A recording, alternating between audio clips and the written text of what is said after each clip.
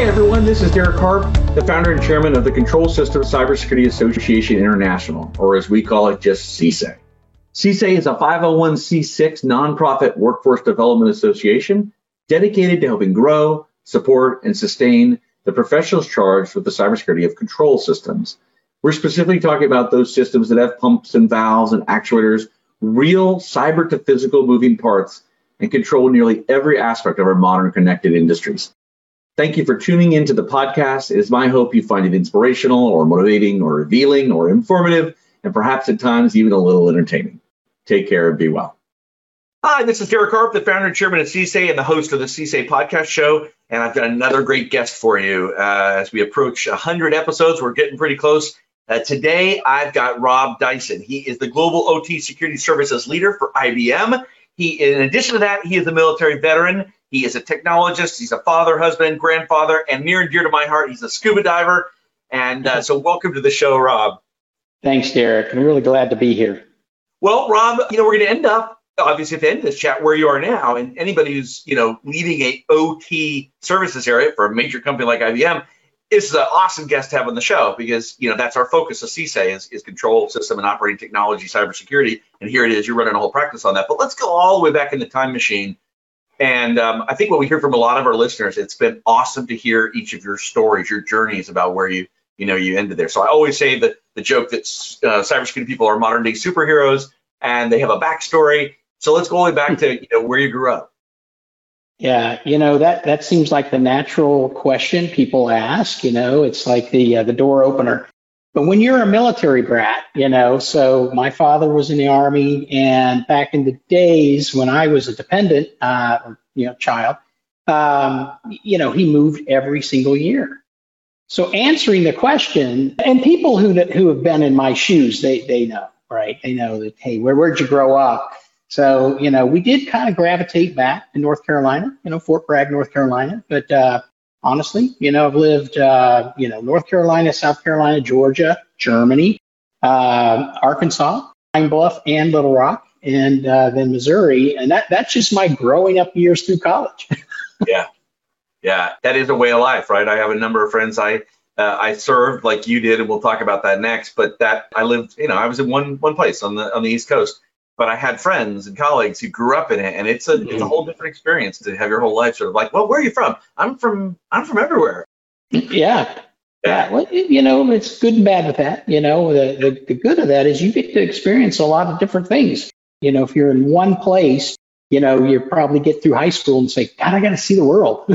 Yeah. Or I get through high school and I go, man, I'd like to just land somewhere for a while. Yeah. Well, it's funny then. I was in the other category. I'd grown up in the Midwest and really hadn't gotten a chance to get to see the world. And so that was part of my motivation was like, I gotta go see what's beyond the borders of Midwest. Absolutely. Yeah. So, just different perspectives, right? Yeah, absolutely. And I bet it's a part of who you are today. I mean, as far as you've had perspective and culturals, you've seen other cultures, you've worked with lots of groups. Your practice is global, right? Your current practice. It is. And, traveling around the world like I do, because that's what I do. So it isn't as hard for me probably as it would be for some, right? I mean, it's just, I've been all around, different cultures and so on. And I think I'm very adaptable. And it probably goes right back to my childhood. Yeah, probably does. Yeah, makes sense. Or formative years. So I always am curious, when or if cybersecurity, typically not control systems, but either one of them intersect with anybody's pre-adult life. Is there any technology, or even technology, not just security? Anything in your early? Prior to going to college, I always felt like I'd like to do something in technology, not because I've been exposed to it really. It's just because there were people talking about it. Now you got to remember though, this. I'm an old timer, so this goes back into the 70s, when, there wasn't a lot, out there other than like, the Jetsons or something like that, Yeah. but, I just was always intrigued by, just technology and, these, future types of things. And it kind of goes back into my nature of really wanting to do new things, not just kind of doing the same old thing or I always kind of got that pioneer spirit, I guess. Yeah. And so if I remember right, you went into a computer degree, base degree. I did, and that's what drove me to do that right off the bat. Like, so, a lot of college freshmen, they go and they don't really know what they want to do, right? I mean, it's normal. I have 2 kids, so but when I went in, I was driven. I said, I want to go into some sort of computer science, and back in those days, it was IBM, Hollerith cards, card punches, and you're writing out your programs, and then you're having them punched up for you. That's what I learned on. So I stuck to it. I went in as a freshman, started taking those classes, and I went all the way through and got the degree. So yeah, I was pretty driven. Yeah, that's sort of, well, it doesn't matter, right? Editor, cut that out. I was going to make a comment that we don't need to make. So at this point, and I'm curious, I know you go into the Army. Were you an ROTC? Yep. Yeah, so a military family. And actually, my whole family, I have an older sister and a younger brother. And so my older sister was already in ROTC. And so, my dad is like, hey, you just do it, go for the scholarship. If you get it, great. You get free tuition and everything.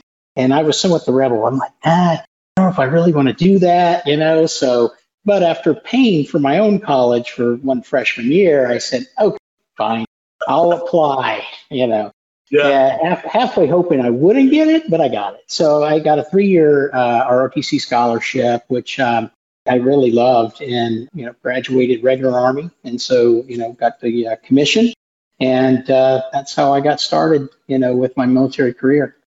Well, I think if I remember right, if I were younger, maybe 20 years younger, I would still have to make an Army joke right about now because I went Navy. But you know what? Now it's just like, hey, thanks for your service. I'm not going to make disparaging comments about, ground pounders or whatever. I don't remember even all the jokes. I don't. I purged them. I'm used to it. My sister is married to an ex-Air Force, so we always have the rivalry around Army Navy game, and of course, there's always the Army Air Force jokes.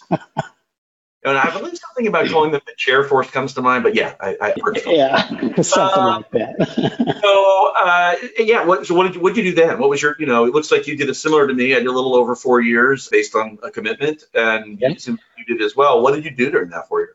I've been, my whole career, I feel like just so lucky, so fortunate. So I joined, and I went 25 Bravo with Signal Corps, and 25 Bravo was information technology. So but I got assigned, of all places, to Fort Bragg, North Carolina. Well, if you remember, I was saying I kind of was back and forth to Fort Bragg. So my dad was Special Forces, so that was a big Special Forces location.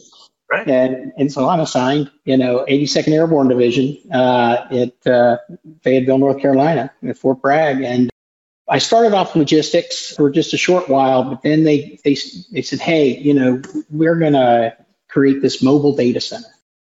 And they chose me to basically implement the thing and run it, so that's why I tell people I'm the first one ever, and I know this because and nobody else could say that actually ran a mobile data center. Now I'm going to put a little twist in it that can be airdropped out of a C-130. When you throw it all in there, I challenge anyone to say, oh, no, I used to do that. I don't think so. Yeah, but no, we'd take the chassis off the back of a semi-trailer van, right? And back in the days, remember, you had disc packs, you had tape drives, and you had Hollerith cards, believe it or not. And we were running that computer out of that semi-trailer van. But you want to talk about business continuity. Hey, you don't learn business continuity until you really have to pack this thing up. You take it off the truck chassis, right?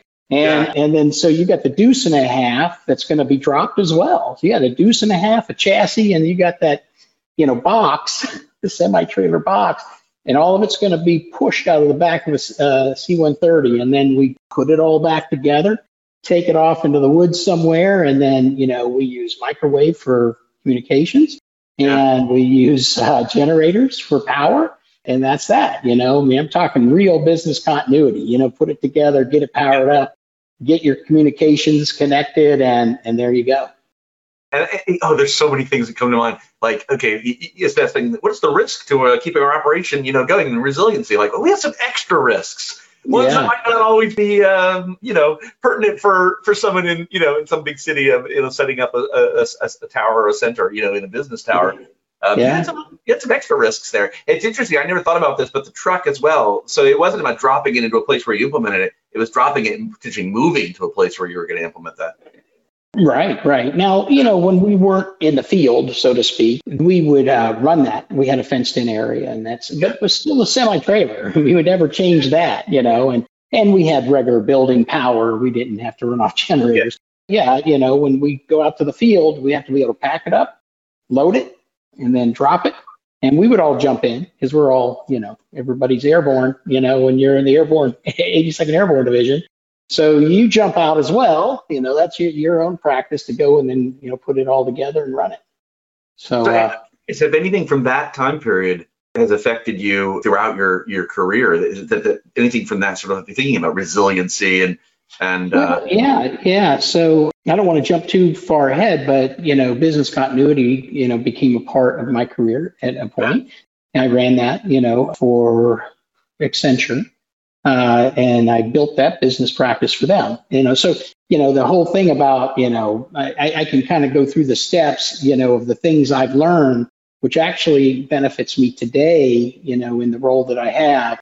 But it is kind of somewhat stair steps, but and I didn't know it in the day, business continuity and all that. But boy, when you start applying it to, corporate business, for me, it sinks in a little different than, say, some other people who thinks it's more like, disaster recovery, failover, and all that sort of thing. For me, it's really more, gosh, how do you get this running, full stop, and even in some cases, having to move it somewhere. But so that was good training. Yeah, I bet. Okay, and you built on that, and I don't know if where you might want to share some milestone stories, but you went to very storied, well-known large companies: EDS, Deloitte & Touche, Accenture, an independent time period, and some startup exposure, which I do want to touch on, and then and now quite a few years at IBM, a decade at IBM. So those are all building blocks. So you want to share along those sort of milestones of things that led, and where did security? I should back up. Any real discussion? I'm sure guards and guns and fences security, physical security, sure, no doubt. What about cybersecurity, information security, as it might have been called? I remember when I first started out, cybersecurity wasn't a term. Right. Yeah. If you go back, when did security or cybersecurity come into your path? Everything in those days was network security. So, like I said, our communications was microwave, right? So, being able to encrypt and things like that, but no, back in those days, there probably wasn't that much hacking that way. Now, like to your point, we had to have a Tempest approved. Like that van was Tempest approved. So that would explain that for our listeners might not know what Tempest is. Yeah. What they may, if you don't know what that means, that just means that the walls of that van was certified so signals couldn't get through it. Right. So if I was trying to, say hack with, some sort of a radio signal, because that back in those days was kind of mainly radio signals types of things. So, but it had to be approved that none of that could get in. So today, if you were fast forward today, if you went in with your cell phone, it wouldn't work. Right. That's Tempest. When you walk in, nothing in, nothing out. Right. Both directions. Correct. Nothing in, nothing out. That's right. Yeah. So they did have that, as far as, we've got to be secure from a Tempest perspective. Obviously, the physical security, all of that was there. And then from a, because everything's, somewhat direct line of sight, right? So even a microwave, you think about, that and the shortwave, type communication, that's secure that way because it's line of sight. Yeah. And that's a good point, is that the kinds of things that might fall under security evolved over your career, but the concept of security was there from day one. It just got a bigger part of your mind share until today. It's what you're focused on. Exactly. Yeah. And because of that, when I was in EDS, I left the Army and then I went as a software developer in EDS. And so kind of went back to my college roots, and so I love that. I love programming. But that's benefited me even today in security to really understand what software development is and how programs are developed or maintained and how someone could actually maliciously, get into an application, let's say, and manipulate it. Let's just put it that way. And I know those concepts because I was a software developer, but did get the chance at ES to run a network group, not network security, because security really wasn't a thing.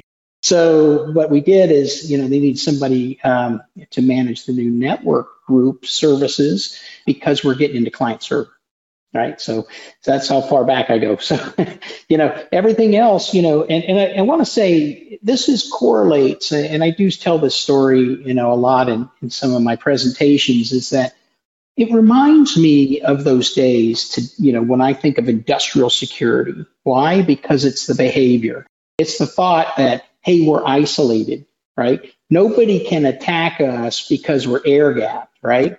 Well, you go back to those days, like say the 90s, everybody felt that way too, because they had private communications with their data center, right? And everything was terminal driven. We didn't have client server even in those days. So everybody felt secure because, you kind of owned it all. The data center, the network connection, you'd buy private lines from the communications companies, and that's how it worked. And then we went client server, and that changed a lot, right? So now we started seeing, malicious activity because of just client server. That's even before the internet. So we started getting introduced to security way back then. And all of it was network though. And that's why I tell people today, hey, if you really want to be good in OT security, learn the network. I'm going to tell you there's, a security program has all parts, right? But learn the network. And I think that's where I think some practitioners really have, I guess kind of missed a step. They're not learning the network and how the network really does work, because it's hard to really understand security if you don't understand the network. That comes up a lot. You are not the first person to say that. It's like, if there's one thing to really know fundamentally, understand how that networking works. And the 7-layer model, OSI, and just the protocol, the basic thing, the building block, if you will, of all this stuff. It's curious, right. A different discipline too, which is understanding how software is made. A lot of people don't come from that background, and that's fine. Maybe they really know networking, which is great. But you do bring some interesting things from software too. So if the software engineers that are out there that say, hey, I'd like to really break into cybersecurity, because we get the question all the time, how do I get into this? How do I get into OT cybersecurity? You could say in the greater context, how do I get into cybersecurity at all? So software developers would bring a great asset with them. But one of the first things they could look to try to master is the networking part, right? Add that. That's right. They still need to know that.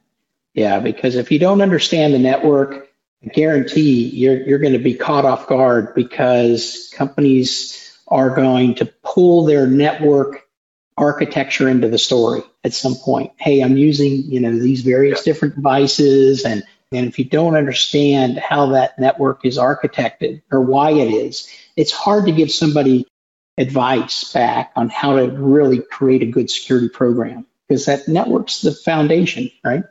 Yeah. So where, security, obviously, that theme takes over your life more and more at each of these steps. Do you remember when it completely takes over? Is that, what did Deloitte and Accenture, what was sort of the percentage of cyber work you were doing?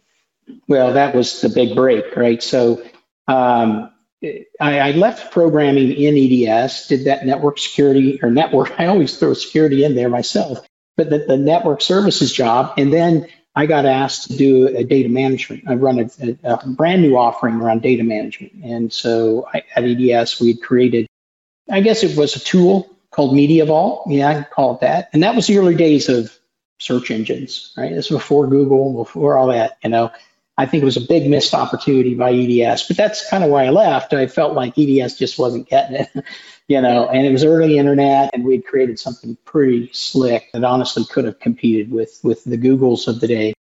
That came later. But, I got a typical thing, our careers, I get a call, right, from a recruiter. that says, hey, I got this great role at Deloitte and, it's for SAP security. And I said, and you're calling me? I said, I don't know anything about SAP and I had no idea about security. And they're willing to take a chance on you if you want to take a chance on them. And I said, you know what? I like that answer. I'm going to go and see what this is all about. And so I did. And in those days, I wanted to be a CIO. That was my career thing. I got to be a CIO, right? And I said, you know what? I probably should know more about security if I'm going to be a good CIO. So I said, I basically negotiated a job there and got into SAP security, which is really good for me because SAP is all about the application, right? It's a big application that does a lot of things. And now how do you secure that, right? So it was a great way to get in, kind of take my software development skills and security, learning new security skills and, bring them together. And then what happened was Deloitte started branching off into other security types of services. And so I ended up being the Midwest security services leader. So I advanced, over those years myself, and then I had all the disciplines, so I was kind of running that Midwest region, of all the disciplines. But across different industry verticals and across product and services suite. Correct. Okay. Yeah. Yeah. So I had, when I say the Midwest, I really had TOLA, so the Texas, Oklahoma, Louisiana, Arkansas. That was my region, and I was running that. But then Accenture, they had a great opportunity to do something similar. They were growing a security practice, didn't have much. So they kind of catch, right? In the Army, I kept creating something new. And then in PDS, I kept creating new stuff. And Deloitte, brand new security practice that evolved into a much, more comprehensive type of security practice. And then Accenture was just starting theirs to compete. So I went from Deloitte to Accenture, and that's where my GRC came in. So they asked me to create the governance risk management consulting or compliance offering, right, for them. And that was my first step in Accenture. And then I got into identity management, and I got into all the other things, and I would lead those service lines to build them up. But then Accenture, for you guys who are new out there, and you see Accenture as such a strong security player, but back in the day, they actually decided to get out of security. That's why I left, because as a partner and a leader, a global leader, I was like, okay, so what's next for us, And some stayed to go into their outsourcing business and just stayed there. So if any of you guys are part of that today, you know what I mean. But then, they decided, okay, we're going to get back into it. And they got back into it in a big way. They're obviously our biggest competitor here at IBM. So yeah, I didn't know there was a period of let's get out of this. And how long? Most people don't. Yeah, what's that window of time from when you guys were spinning up and you were doing the stuff you were doing there, and we're going to get out and they're back in? What's that window of Hey everybody, Derek Harp here, and I just want to take a brief moment to thank three companies that make this podcast series possible. The first company is Waterfall Security Solutions, and they led the charge this year for the podcast, and they specifically sponsored it from their podcast, the Industrial Security Podcast. So check that out. That's a great linkage to an entire other series of over 100 episodes. They had their anniversary recently, focused on control system cybersecurity, and they were supported this year by KPMG and Fortinet. We could not do this without them. These companies not only have supported this podcast series this year, but they've supported CSA since its very early days 8 years ago. And we're entirely grateful to the teams and dedicated professionals at Waterfall Security Solutions, KPMG, and Fortinet. Well, so I was with them, 7 years, maybe 7.5. And so that's kind of the start to I'm going to get out, right? And the reason they decided to get out really goes back to the days when, they had the basically the shutdown of the audit firm. Accenture, came from the Big Four, or was it 6 back in those days? Yeah, exactly. Yeah, 6, 5, 4 now. Yeah. So the new CEO and that his C-suite came from that, and they're like, oh, the security is too much of a risk. So they decided, and I got the cease and desist. We're not going to market security. We're not going to consult in security and all of that. So that's where, if you look back, my peers, all the partners and everybody ended up going to different places and are, probably competing, like some went to Deloitte, some, went to KPMG and so on and so forth. But yeah, all of us kind of scattered, and I had that non-compete, right? As all of us did. And so that's when I jumped into, did a little bit of my own consulting. And then I also got an opportunity to do a startup with a friend and, in GRC, so he wanted to start something. All bootstrapping entrepreneurs of all types who can never afford to get somebody with your profile to join me at this crazy idea I've got. Thank you for doing your time at a startup. Yeah, exactly. So it was a lot of work because I seem to be the knowledge guy. Yeah. So that was an interesting year. But any words of wisdom for entrepreneurs in the cybersecurity space? As we have some of our listeners are definitely from that group, and sometimes people like you can share, especially because you've got the different perspectives. You can share a nugget or two. Their frustrations. It's long sales cycles, hard to get taken seriously. How to get big companies to take me, buy my product. Any words of wisdom for cybersecurity entrepreneurs and their teams? Yeah, absolutely. I think that's the time where, looking back at my startup time, do some things for free, right? Just go out there, work for clients, showcase what you can do, show the value, and then let them help you, launch your company. We didn't do it quite that way, and I think that made it harder for us. And the other thing too is we were self-funded. There was a little, of selfishness, I think, there, that, hey, we can do this, we self-fund, and, we don't have to split this if it grows. And I wouldn't do it that way again. I think you go out, and if you can get the interest, then, hey, invite people in to invest, to participate, and all of that. I think you'll grow faster that way than trying to be, truly independent because you think you have this great idea, because that's certainly the hard way to do it. Oh, Rob, I tell you what, a 25-year, entrepreneur, that resonates with me so strongly. And I don't have any data to prove this, but I've now talked or had so many entrepreneurs approach me for advice. And my thought is more people have starved their baby out of a sense of fear about having investors part of it. I get some fear around it, but fear or, it's going to be big. And if I can just keep a hold of all of it, and they've starved it to death. And we've never heard of their products or services. They never make the light of day. That's exactly right. And although I will say, my partner, he has driven on. And he is continuing to do that. But it's slow, and in the world of technology, you can't be slow. Yeah. That's great idea is yesterday's idea in a year. Yeah. So you got to be able to move fast in the world of technology. So, but that aside, for me personally, great opportunity to kind of get that ticket punch, to kind of get the feel, what it would feel like to go and do something on an independent nature, the whole business thing. Because when you do a startup, you're wearing every hat, you got marketing, you got the sales, you got proposals, you got delivery, you're wearing it all, right? Yeah. One day with the bill all the way around 360. You can just keep turning. That's it. Yeah. You're the CEO 1 minute, and you're the SME delivery guy the next minute. You're emptying the trash and making the coffee the next minute. Oh, absolutely. So you went from a startup to another small company, the International Business Machines. I've heard of them. So interesting too. I got this opportunity, very strange, because I was just about to sign a deal to be a partner at E&Y. When you go into direct admit partner, it's a long process. Let me tell you, they just don't. It's not like, hey, let's interview. Hey, we love you.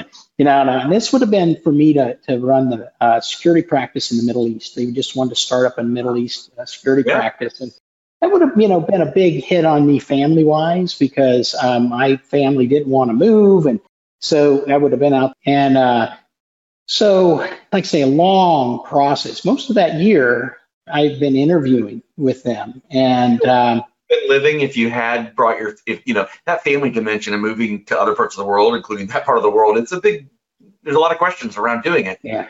Where would you have been? Dubai. Dubai. Okay. So, there's worse places to live than Dubai. There certainly are higher risk profile locations. Yeah. Yeah, Dubai is certainly nice, but but my family wasn't going to do. They were, high school, Oh, all yeah. that. So, Yeah. so they're not going over there. But then, out of the blue, I get a call from what I thought was a recruiter from IBM, and talking to me a little about what they're doing and asking me about my interest, blah blah blah, and I told this person, I said, hey, this sounds really cool, and obviously IBM, I like IBM, even though I've worked there, I know IBM, and so this guy says, well, look, I think what we need is face-to-face interview. I said, but, hey, I'm going to tell you flat out, I got to move fast. And he says, fine, let's go I'll fly you to Boston. We'll do this. Turned out that guy was my boss. Turned out to be, they made an offer on the spot. Talk about different, right? This long process with EY to interview. And then with IBM, it was like boom, boom, boom. It just sounded too good to be true. So I told EY, no, because I didn't have to move with IBM. I've been living in Dallas for a long time. So I was like, yeah, this is great. And what I want to say, Derek, is remember I started with EDS after the Army? Well, you know where EDS came from, right? Ross Perot, IBM. So EDS's culture was IBM. So when I got into IBM, I'm like, I'm back home. I mean, the DNA was so strong, it was the same. It was, and it is, even after all these years, the culture here. So I feel like I'm back home and in the security practice, I got hired into that. And here I am again, right? They're building their security practice. Kind of again, what happens, IBM had a very scattered security capability. It's probably better to call a capability than a practice. And now they're going to bring it all together. That was in 2012. And they're just pulling all leadership and everything and formulate a new security services practice, which they didn't have before. And so they asked me if I'd run security strategy, risk, and compliance. And I said, absolutely, yeah. So I did that. And in the process of building that, since I had carte blanche to figure out, well, what services will we put into that? One of the services that we did put in there from a more of a compliance standpoint was, which we didn't call OT security in those days. It was just because OT security wasn't OT security, if you recall. I mean, some call it process security, ICS. The OT kind of formulated after, everybody got tired of too many things. And there's still people who don't call it that, but it's probably the term du jour. But you're right, it came from lots of different things, infrastructure and critical infrastructure. And yeah. Exactly. So, but we did consulting mainly in the energy and utilities area. And so I hired a bunch of people to do that. And that started taking off right around 2016. And so, I asked, hey, if we spin this off, I think we're starting to see market demand. And so somebody else took my role to run the global service line for security strategy, risk, and compliance. And I moved in full time into OT security. And from 2016 till today, I've been running that globally. Yeah, and that's obviously our association's sole focus, and there's so many things within it. It sounds like a running box. Here's cybersecurity, and now we'll confine ourselves to only talk about cybersecurity as it pertains to OT. Oh wait, there's all these different businesses and all these different things, and it's and a whole bunch of different kinds of people and 20 years of technology that's not refreshed, and it's different. I find myself drawn into conversations all the time still with, is it really all that different, or why do you have a whole association focused on there's cybersecurity, and cybersecurity is like, no, there's enough differences. Well, there is, not to mention the endpoints, right? But if you just look at that, right? But then it's the behaviors. And it's how they're organized and governed, which is why a lot of companies fail, because they want to take their IT security mindset, and push that into this operational environment. And it's just two different cultures. And so that OT culture, that operational culture also doesn't, they over time, they've kind of distrusted, the corporate guys, you don't know my world, you go stay in your plush offices and I'll stay down here where it's dirty and grimy and keep the company running. Yeah. You stay there, I'll stay here. Yeah. That's it. Yeah. So yeah, since 2016, I've been, in there growing that, and you being part of that, you well know, it's been a journey, and we're just still in the beginning of this journey. We've got lots more to go. I tell people, look, if you look at the IT side, we've been doing IT security for 30 years, right? Since the internet, really, in a big way. So you could say, somewhere late 90s, we got started with security professionals. People, we said, hey, you are a security architect or you are a security professional now. Well, today you can go to college and get a security degree. You couldn't do that in my day. And, but it's just so mature on that corporate side. Yet they still have lots of problems, right? And the reason they have problems is because of change. Right? And, change is the enemy for risk management, right? Because any change says, I've got to figure out where my vulnerabilities are and all that sort of thing. And those vulnerabilities obviously are attackers' dreams to get in, and whether it's inside threat or external. Well, on your on your industrial side, that is critical infrastructure, right? So if I'm a company and I make cars, is my corporate data really where my focus should be, where all my investment goes? No, it should be making cars. That's that's my crown jewels. We always say crown jewels is data, right? We always say that, right? Oh, the data is a crown jewels. I'd argue now that we've got this whole new area that we're focusing on and going into, your crown jewels are what you're producing and selling. That's your crown. Now, if you're financial services, okay, fine. But if you're in an industrial, electricity, you're, some sort of fixed goods, manufacturing. Even if you're stamping out corrugated cardboard, I mean, that's the gold, cardboard per second, per minute. The metrics of how you produce it and have the revenue assigned to that. Absolutely. That's your crown jewels, right? And if somebody monkeys with the quality, right, they get the wrong formula because somebody's monkeyed with that. Now whatever you're producing is bad, and if it's something that's a consumable, it can kill people. I mean, you can go on and on with all of that, but you know what I mean? I mean, that's what intrigues me about this job.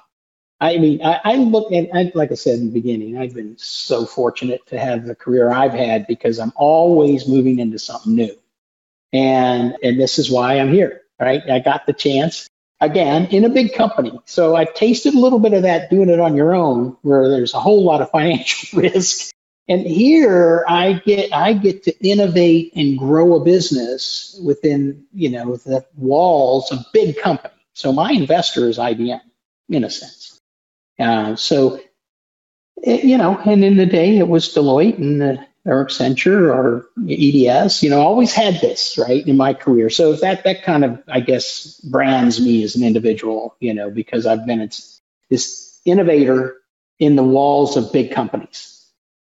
But, what I love about this interview series, which I launched during the pandemic, and I didn't really have an expectation of what it might turn into, and it's turned into this thing with a bunch of followers, is that you've all come from very different backgrounds. And my own personal sort of view, and I suppose my work now with Accenture and not being a product company entrepreneur anymore, or at least for the last 5 years, I haven't done any of that. It's been, it's all a chessboard, and we do need all these different people with all these different backgrounds. Like the OT engineers are running a plant and keeping it resilient and running. They're not going to solve this by themselves. Oh, hey, the IT guys and cyber guys, you are not going to solve this by yourselves. Startup guys, you're not going to solve this by yourselves. Government, definitely not going to solve it by themselves, but has a role to play. And so big companies, small companies, we need each other. We need to communicate better. We need to build common languages that don't always exist between groups. We got to trust each other better. That seems to me today, the thing I'm most excited about is how can we build better bridges between the people that hold these different perspectives and puzzle pieces? Oh, yeah. That's the challenge we have today, right, is really that cultural divide. And But think about it today, because we're taking baby steps in the industrial operations today. Visibility, right? We always talk, well, gosh, my inventory. Who's got good insight into their inventory? Nobody. So let's see if we can at least get that going. Oh, my network, is it still flat? Is it, do I have any kind of security controls built into my network? Probably not. Okay, let's kind of start there. Maybe a DMZ. I can't tell you how many companies I walk into, and we'll start collecting data on the network, and we're getting corporate data. What? I thought you said you were air gapped. Why is this over here? Yeah. I mean, about the assets, it's like the assets that we bought, that we own. Oh, and these assets that apparently are on a network that we don't know what they are. Yeah, and then you talk about shadow assets, right? Because somebody put stuff in there maliciously, or maybe not even maliciously, like the whole thing about iPhones or phones in general, just mobile phones, and you need them charged, right? So they pick a USB port, plug it in. It's like, yeah, what a great way to just move that malware right in. Yeah, let's talk about the air gap concept. So where was the phone just 4 hours ago? Outside your network? And now it's being charged inside your network? I think the air gap notion, let's just not use that term anymore. Yeah, exactly. Yeah. But a lot of them still feel they're air gapped. Yeah, and they want to use data diodes and everything to prevent data from coming in or going out. I mean, I tell you, it's a very interesting mindset that we're working with today. That'll change 10 years from now. Let me tell you, it'll be a whole different world. Yeah, well, my perspective is I switched over, started working in this area 13 years ago, and thought things would be maybe further along than they are now. But it is a thermometer, a barometer, whatever, and it's rising. And there is more of everything, more knowledge, more discussion, more growth, more boards talking about it. Absolutely. Less flat networks in total. More network segmentation. Our annual survey shows network segmentation is absolutely one of the biggest areas that's happening. Past tense and current future investment. We're getting away from our flat networks.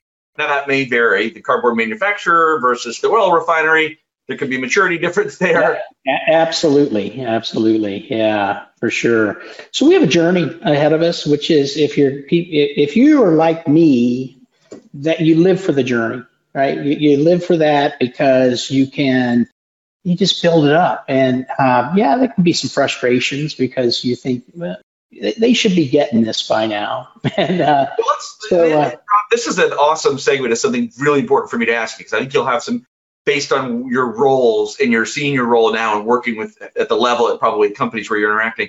We get this question almost every week. We have a live event every Wednesday at 1, and there's always some questions we can absolutely predict are going to be in there. And one of them that repeats itself all the time, even multiple people asking in the same event.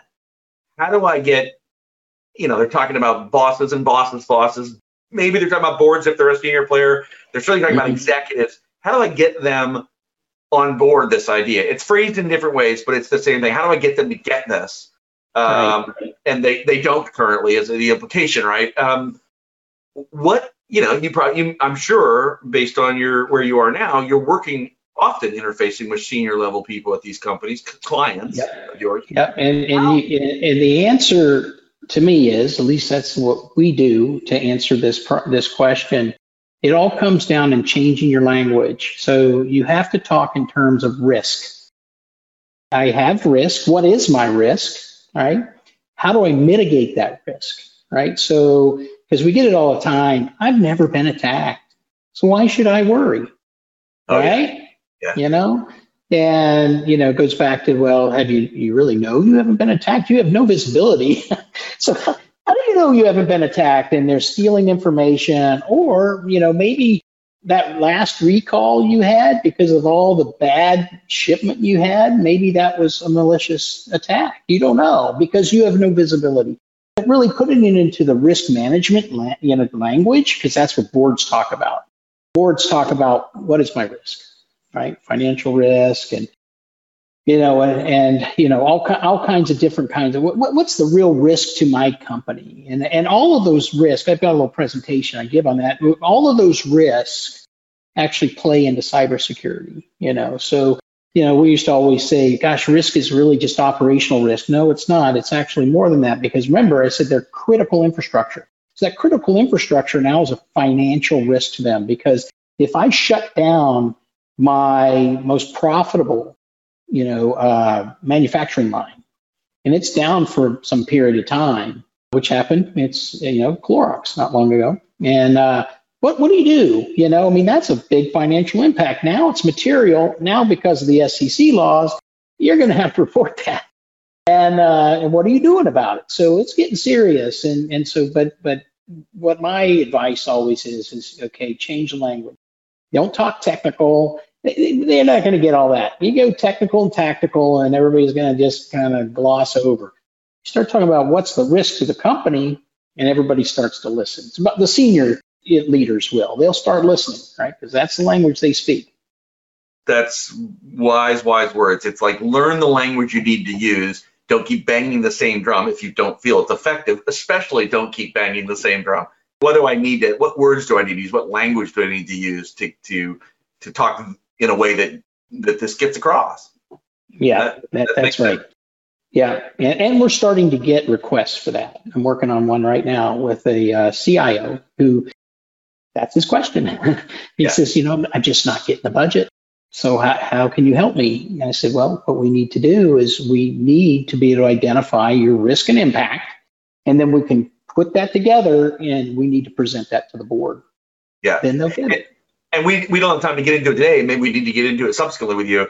There's methodologies you should face. It's not just like, let's make a PowerPoint. Here are some of your risks. You're talking about the discipline, and it's weighting, and it's not just how big an impact it would be, but how likely. There are now good disciplines and frameworks around this. And so you're presenting something the same way for years and years, decades, they would have been mitigating risk, some companies, against hurricanes or other things. They wouldn't think twice about understanding the risk to that. If they're a coastal operation, they would be part of their decision making, right? That's right. That is absolutely correct. And but that's it. You got to take that and twist it just a little bit, and you put it into the right language, and it doesn't take them long to see that is their critical business process. And I need to protect my data because I've got laws and regulations around PII and data sensitivity. But when I spin their attention over here to say, where do you really make your money? Yeah. They go, oh my goodness, I am investing in the wrong place. And then the question comes up, well, do I shift my budget, or do I come up with a new budget?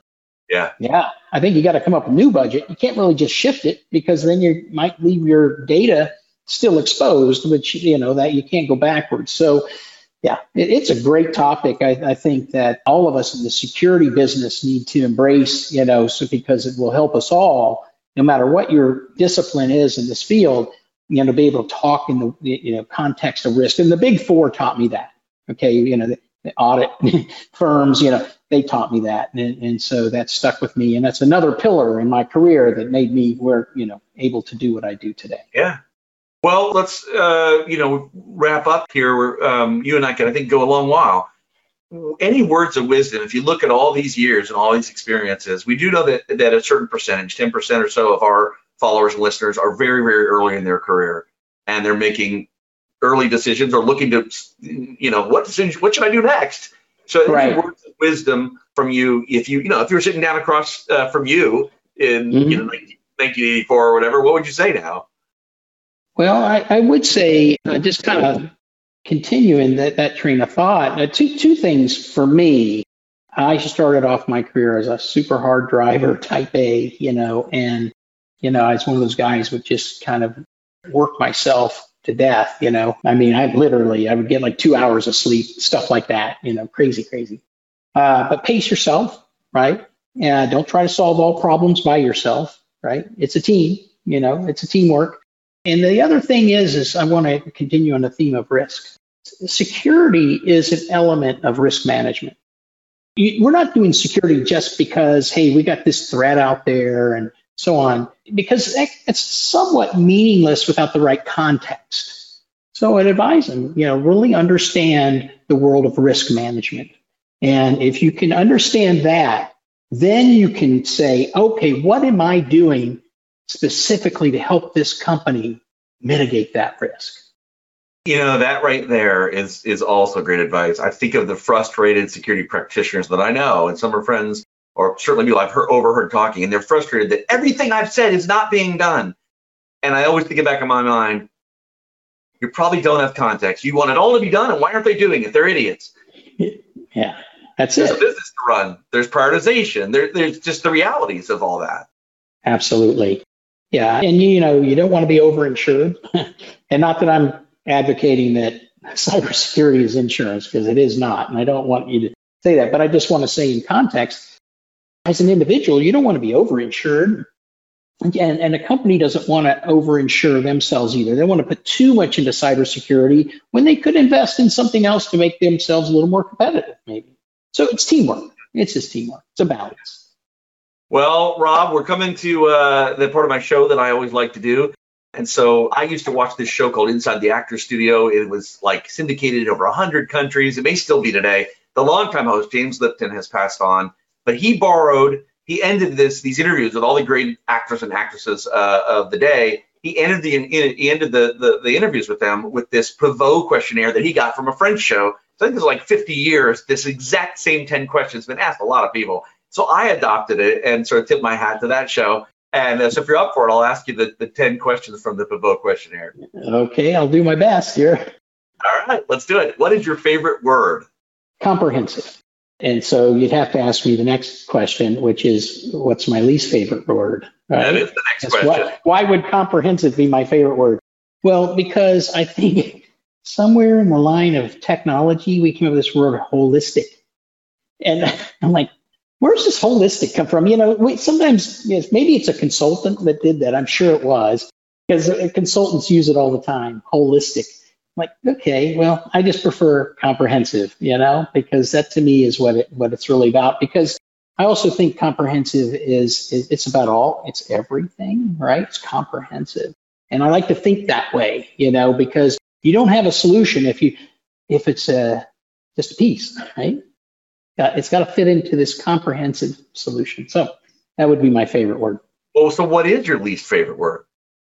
Well, it would be, this holistic, thing where we use this holistic, but I guess, if I kind of put it in context for you, maybe my least favorite word is, when somebody is going to be so individual, kind of like, I got a hammer and everything's a nail, right? That kind of thing. So, when you got this kind of focus, this has happened to me recently, and I was like, well, gosh, it seems like it was a vendor. They had a product. I'm like, man, it's like your product can just solve world hunger. Yeah. No, we got to fit this into this comprehensive solution. So where does it fit? Where's its strength?